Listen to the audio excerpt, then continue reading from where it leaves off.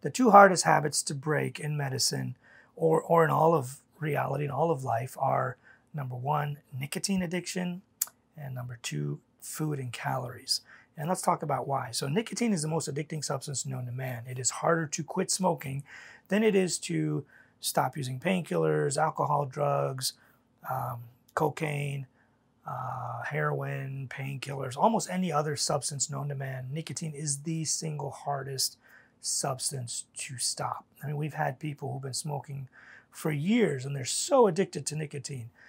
Then you have someone who just smoked for 10, 15 minutes or a week or two, and they're addicted to it too. The things that it does to your mind with the nicotinic receptors in the brain and the other body parts, it keeps you so addicted. I have another lecture on how to stop nicotine and how to stop smoking.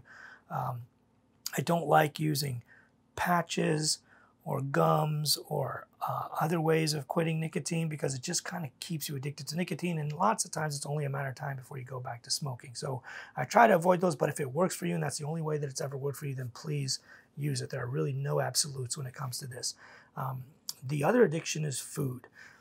Food releases endorphins, and a lot of times people use this as an antidepressant or to medicate themselves, or they just enjoy food. You might not have any psychological problems at all, but you like food. You're a foodie. You're a food snob. You like cooking great food. You like eating it. You like enjoying it. So it's not a bad thing to enjoy and like food. You can like food. And the biggest struggle with food is to try to get people to actually eat within their calorie limits. You can make that homemade pizza or that homemade pistachio mango ice cream or whatever it is you crave and like, or you want to go out and buy. But the key is to have those first few bites or have one slice or a couple tablespoons and then push it away. The endorphins and the taste and the crunch and the flavor and all of that, the law of diminishing returns kicks in. The first few bites and tastes and slices are great.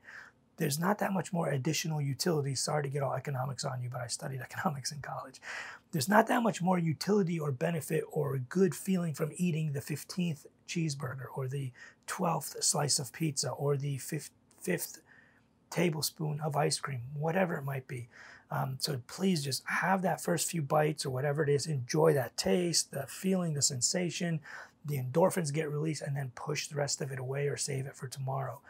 But those are the two hardest habits to break, and those are the two worst things for cardiovascular heart disease. The number one worst risk factor, which increases your rate of mortality, cardiovascular mortality 20 times, is smoking. Number two is not being at your ideal body weight or obesity. There's a reason why we call some types of obesity morbid obesity, because it contributes to your mortality and morbidity. You will actually die from these two things. So I know I talk to people about this all the time. You have to find a way to quit smoking, and you have to find a way to get your body weight down and get leaner. Hope you enjoyed this video.